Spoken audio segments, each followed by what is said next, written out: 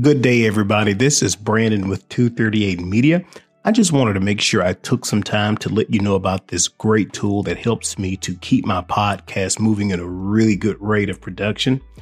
This tool is Anchor by Spotify, and it is probably one of the easiest ways to make a podcast with everything you need all in one place. Anchor has tools that allow you to record your podcast right from your phone or computer.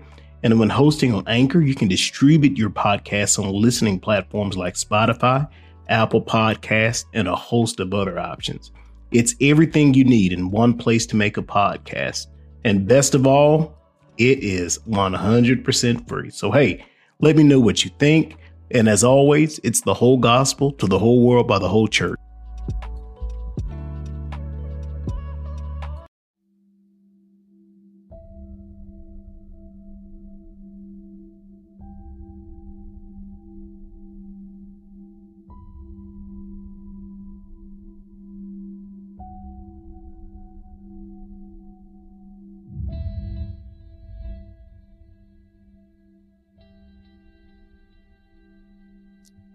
First paragraph. But as for me, who derived the Son from no other source, but from the substance of the Father, and represent him as doing nothing without the Father's will.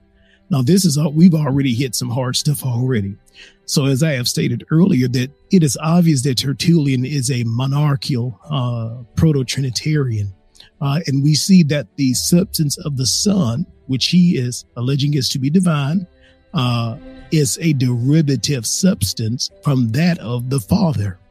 Now, and more than that we also have a understanding of the Son's will as it relates to the Father's will. So the Son does nothing of his own will except the Father's will. It would almost seem already that he could be proposing that they have a shared will, or that the will that the Son has is a subordinate will to that of the Father. I'm not sure, but we're going to keep reading.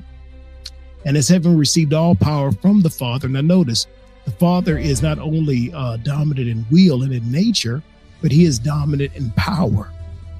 Thus, the Father will be sufficiently called, from my understanding, the Almighty. But just notice already we're seeing a derivative understanding as it relates to the qualities and particularly the aseity of the Lord. How can I be possibly destroying the monarchy from the faith? And this must obviously be an accusation that the detractors of Tertullian must have waged against his premise. How can I be a detractor of it? He's saying, when I preserve it in the Son, just as it was committed to him by the Father. Wow. The same remark, parentheses, I wish also to be formally made by me, which with respect to the third degree in the Godhead, because I believe the Spirit, and I guess he's calling the Spirit the third degree. Now that's interesting. I wonder, does he mean when he says third degree, does he mean of a different level? You definitely see these, and I could be misinterpreting it wrong, but it definitely sounds subordinationist a little bit there. We start talking about degrees of Godhood.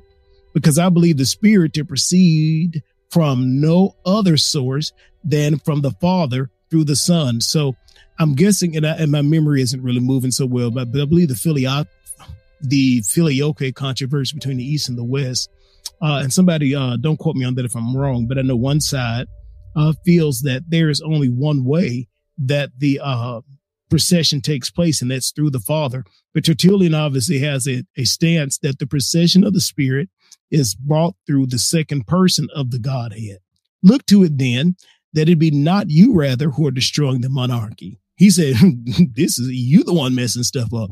When you overthrow the arrangement and dispensation of it, which has been constituted just as many names as it has been pleased God to employ. But it remains so firm and stable in its own state, notwithstanding the introduction into it of the Trinity, that the Son actually has to restore it entire to the Father. Now, this is interesting, even as the apostle says in his epistle concerning the very end of all. Now, wait a minute. Now, this is the part what makes me kind of wonder, does Tertullian believe the Trinity to be eternal or simply a sequential, processional, limited time type deal? I'm not really sure. It's kind of vague here. No, but I'm just starting from the top because I know I was talking with a Trinitarian apologist and he accused me of not representing or my scholarship not being up to par. But I'm not really sure how he can say that when I'm reading the man word for word.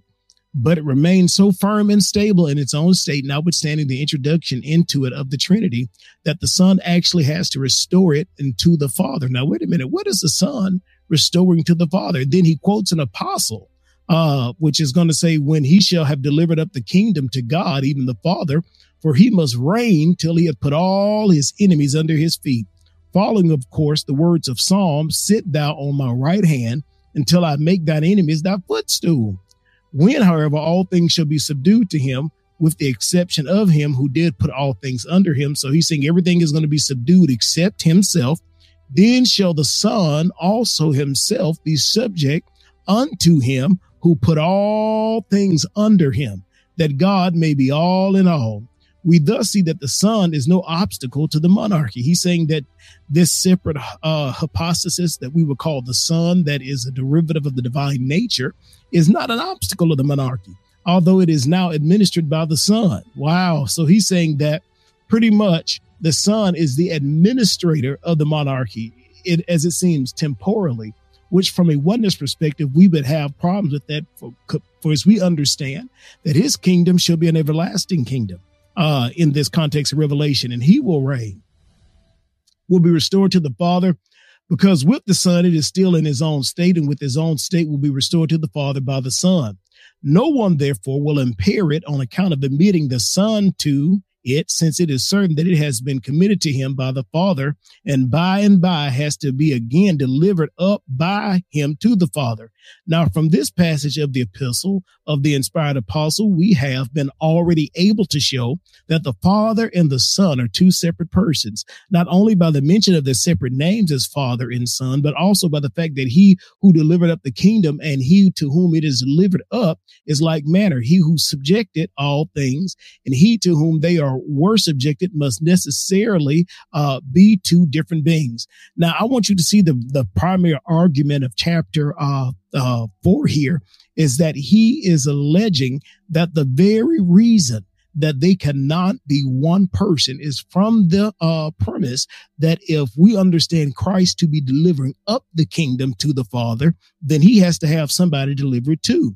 Almost to say that this must be a text transcribing a transactional authority, which I would find to be a problem, at least within social Trinitarianism and probably more modern monarchical Trinitarianism, because we now have the issue of how can we say, an authority economy, that the Father has derivatively given his authority to the Son, which he is enjoying the absolute power. But after that, he has completed such an assignment, he will now give that authority back to the Father.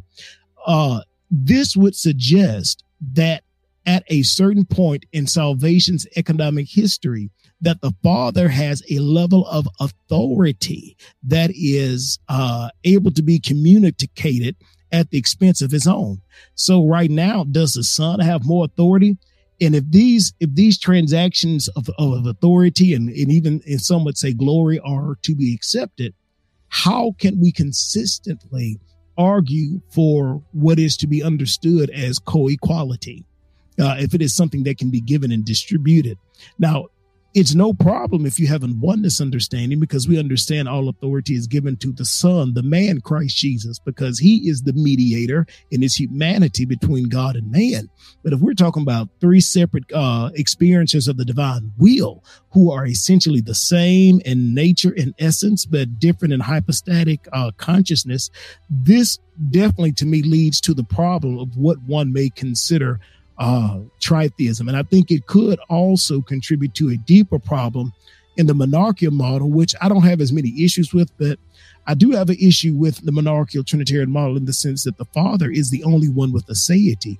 If that is the case, that's subordinationism, which to me, subordinationism is akin to tritheism or bitheism, whatever you want to call it. I can't think of the word.